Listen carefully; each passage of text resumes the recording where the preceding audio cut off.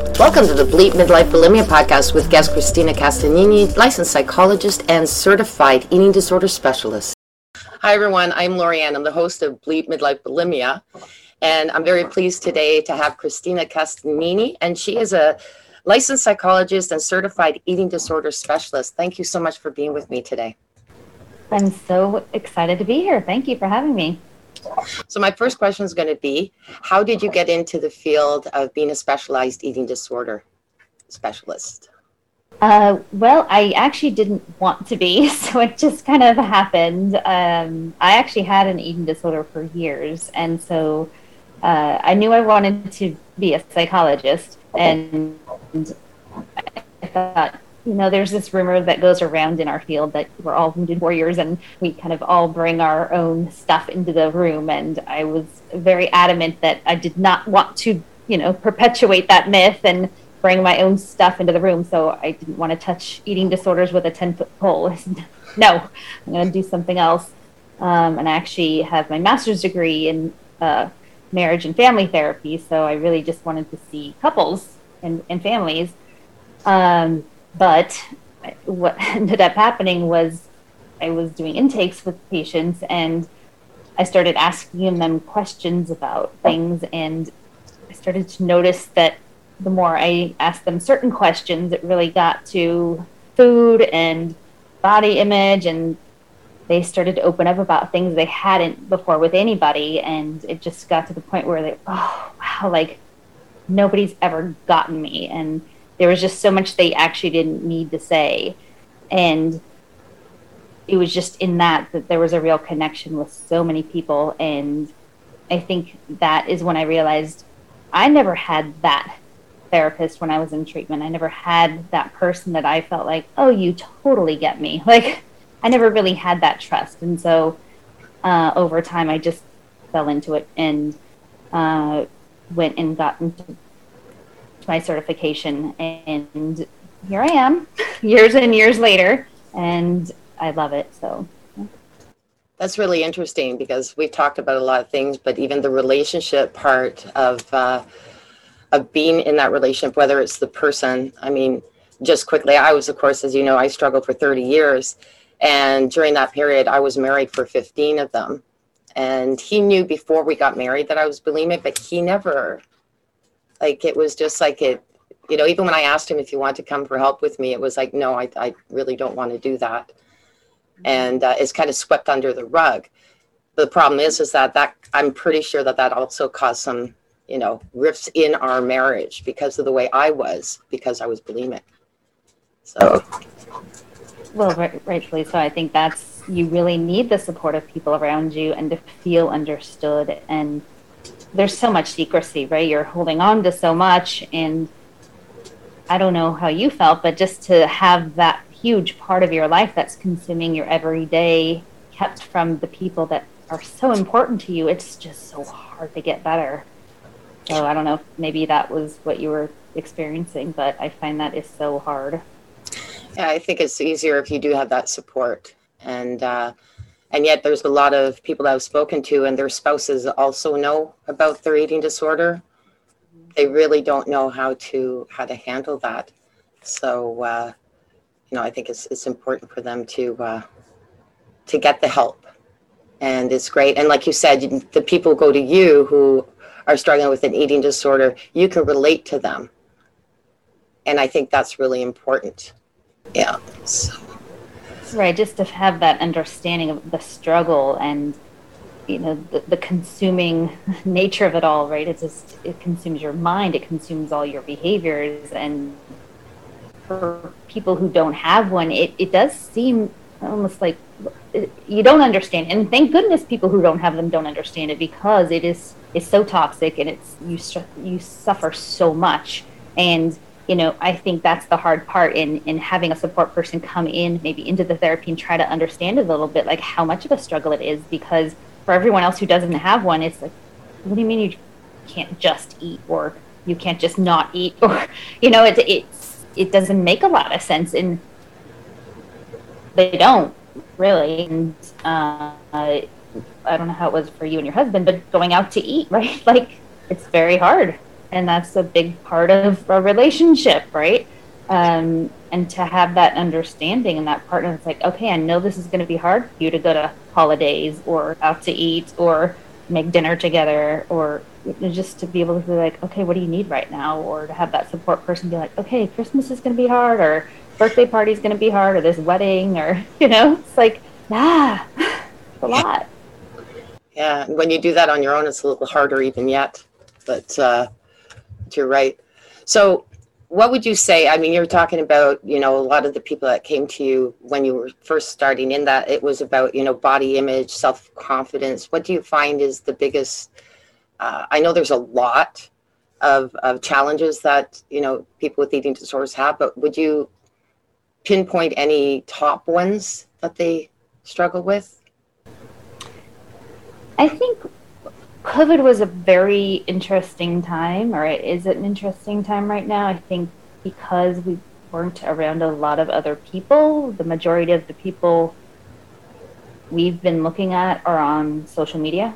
And so the images that are out there right now are filtered, they're altered, they're fake, they're not real. And so the idealistic body image that people have in their minds are interesting, right? So what people think they should look like or need to look like, they're not real. And so now I'm hoping being exposed to more normal looking people again and being social and realizing like, oh, not everybody looks filtered, altered, photoshopped. The perspective will shift, I'm hoping. That's a lot of the toxicity is what happened was a lot of people turned to food to cope during COVID. And so there was an increase in, eating disorders. People were trying to control their food. There was an increase in either people trying to really restrict and control what they ate, or there was like I said, people turned to food to cope. So it went kind of both ways. But at the same time, like I said, there was this influx of spending a lot more time on social media. And so people were either trying to really, really look like something they couldn't. So they either felt really bad or they felt like, no, I really need to look like this. And so their eating disorder got worse in terms of the restriction and over exercising, or, gosh, I'm a failure. Look what I did to myself. I'm feeling awful. And these horrible terms that came out like quarantine 15 and all these horrible diets like intermittent fasting and all this stuff that's just like, you just get droves and droves of it like on your feed, because how the internet works, right? You touch on one thing and then you just get more and more and more of it, so hours and hours of it. So I think in particular this time right now, I'm seeing a real increase in eating disorder behaviors and negative body image and feeling like a failure, and a lot of diet, this mentality, and a lot of confusion about, well, how do I eat anymore? So that's what I'm seeing now. I would think too, there's a lot more stress and anxiety involved with that. I would imagine the parents with their kids at home and having to juggle everything, that's added stress. And I mean, I know with me, one of the things that used to trigger it was stress and anxiety, because I'd run to the comfort. Right. And if you think about what that is, like, so you feel anxious, you feel stressed, it's like out of control, right? Like I was saying. And so that you can distract, you can just escape those intense emotions while you're eating. It does it for a while, right? It works. And so you learn that that's what works. Food works. So I'm going to go turn to food over and over and over again, because when you're overwhelmed, you're stressed, you don't have to think about it. It's like, oh, food's right there. And then it becomes this habitual behavior that you do over and over and over again. And then you wonder, like, why can't I stop doing it? Well, it's because it works and it's fast. It's readily available. It's always there, right? You're not going to sit back and think when you're completely stressed and overwhelmed, well, what else can I do? You're not going to when, the food's right there in the cupboard or in the fridge and it's readily available and accessible. Oh, that's rough. Especially at the end of the day, if you're tired, it's like, oh, no. You're not going to sit there and think, oh, maybe I'll go on a walk or call a friend or go, sit in a bubble bath. Like, that takes a lot of effort. Yeah. And it really doesn't, but it does in our minds, right? At the time, it's just the easier way to go. Like I said, and the comfort of it too. It's almost as if you just, well, of course, it does create some, I guess, relief in your mind. There's all those different terms that they use as well.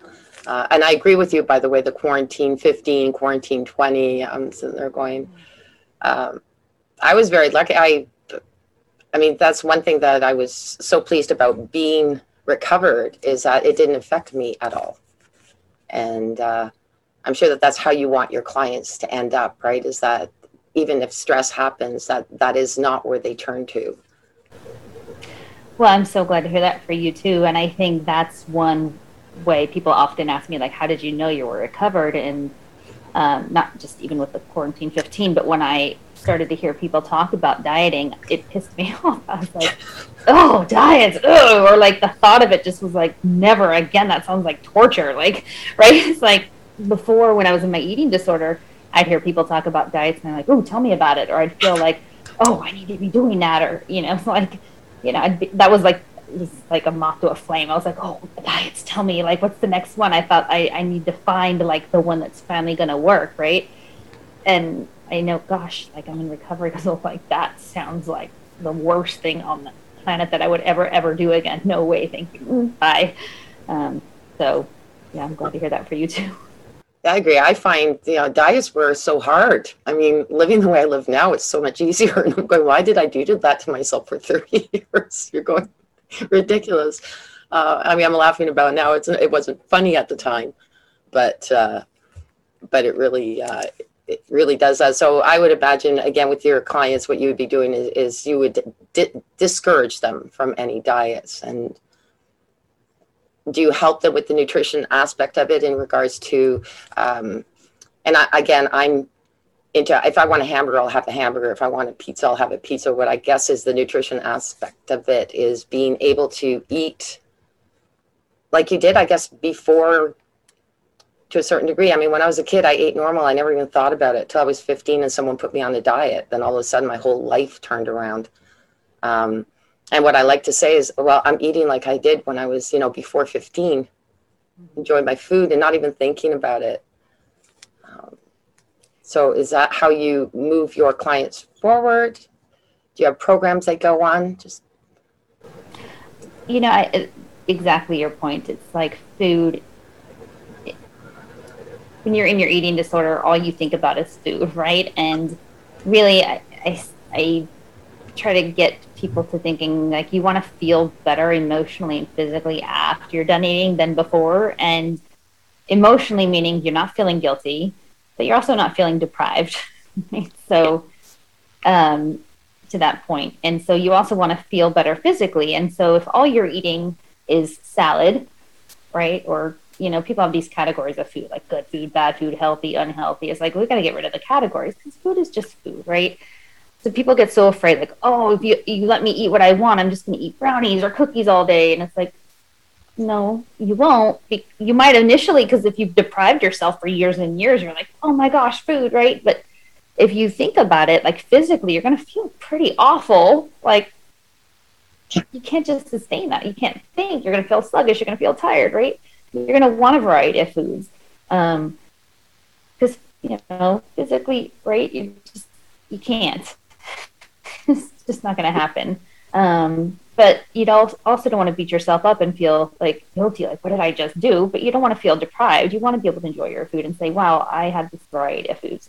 Because if all you're eating is, in your mind, salads and like the good foods people have in their minds, you're going to feel deprived, and that can lead to binging and that mentality of, oh, all I'm going to eat is cookies and brownies. Because I don't know if you ever thought this too, but I hear people say, I can't have these foods in the house. I don't trust myself. If I have them, I'm going to eat it all.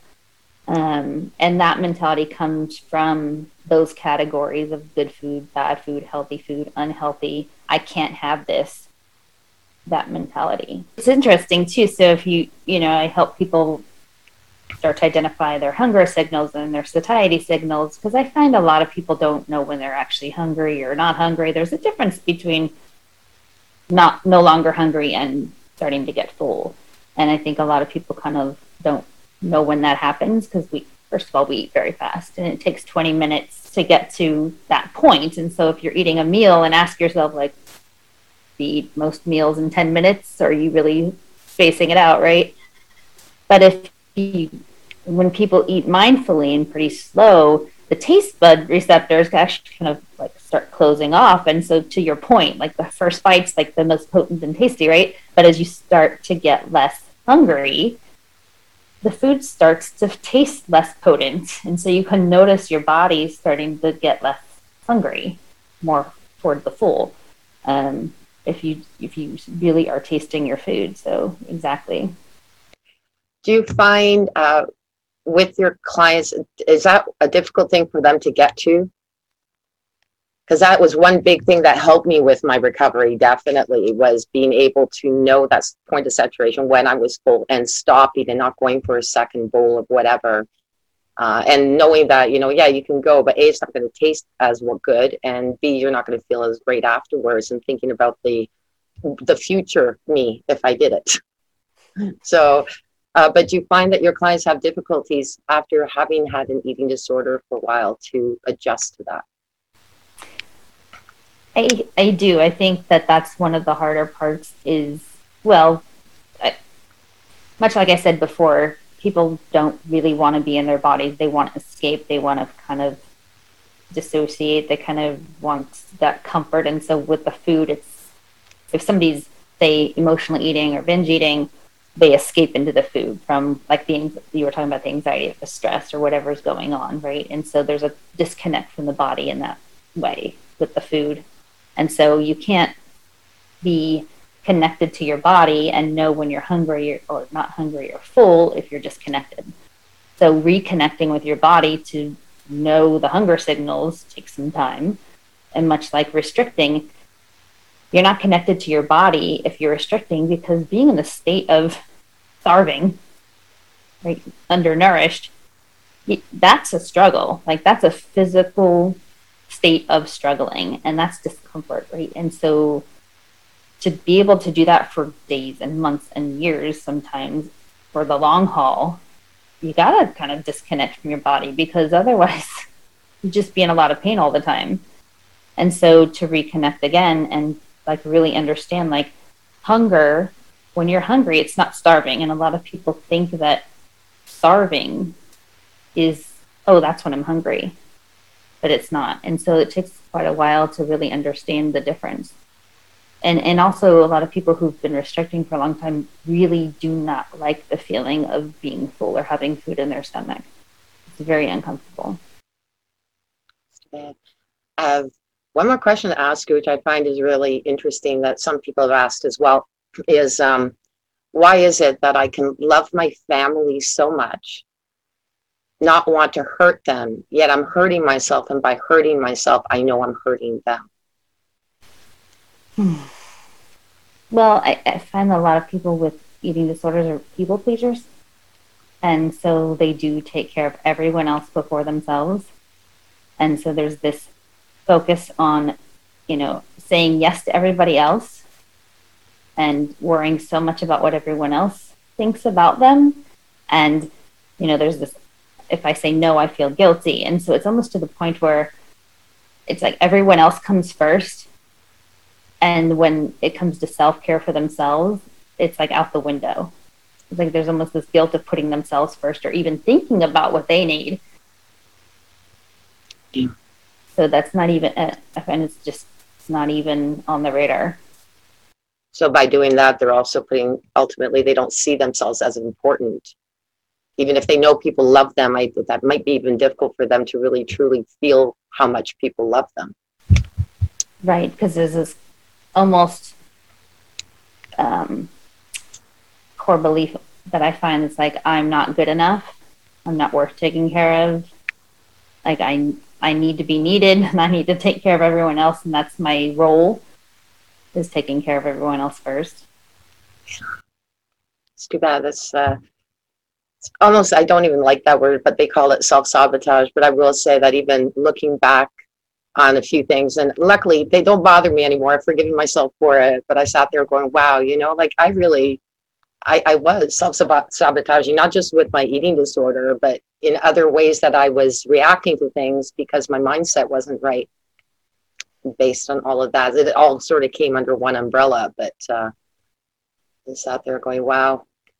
And sometimes I look back at my younger self, I go, I'm sorry, but I'm okay now. Which is great, right? You go through this recovery process and you work on so many levels. It's not, I think a lot of people have this misperception that treatment is about just that word just, right? Just eating again, or just eating properly, or just figuring out how to eat. And it's so much more than that. It's about the food, but it's not about the food. It's about the underlying emotional state. It's about the pain. It's about the hurt. It's about so many things.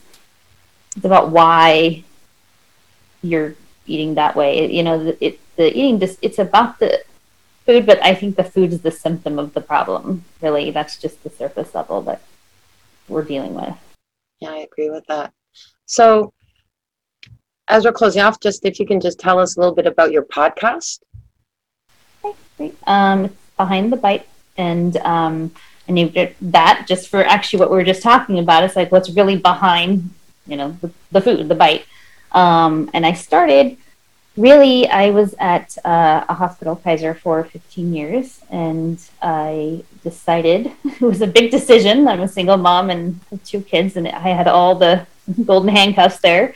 And I said, you know what? I went into this field really to make a mark in the world, and I'm not getting any younger. So I really wanted to reach more people and get more knowledge and awareness and hopefully prevention about eating disorders out there than I could behind those same 4 walls. So I left, and I said, well, if I'm going to leave, I'm going to try this and try to reach more people.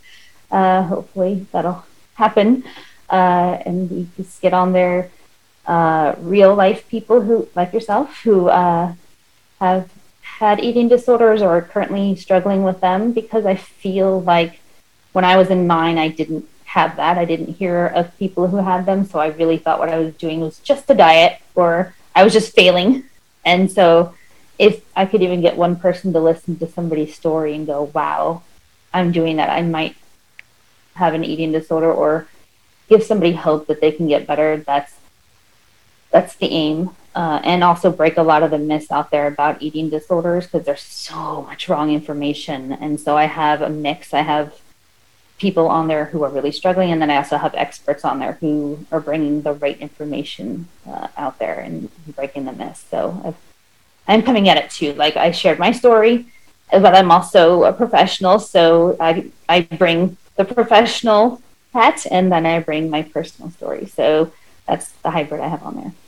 Perfect. And I think it's important for, for my listeners to know that, I know that there's a few people who said, well, there's nothing out there. Yes, there is. I know that there's not a lot on the eating disorder side of things. So please do listen to Behind the Bite with Christina, and make sure that, know that you're not alone. And we're here also to take questions. How can they get a hold of you, Christina, if they need to? I have the website for the podcast, behindthebitepodcast.com, and I also have my private practice website, freedomtowellness.com. Perfect. Thank you so much for being here with me. Really appreciate it.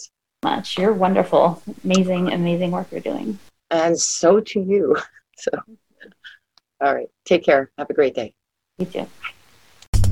Thank you for listening to this episode.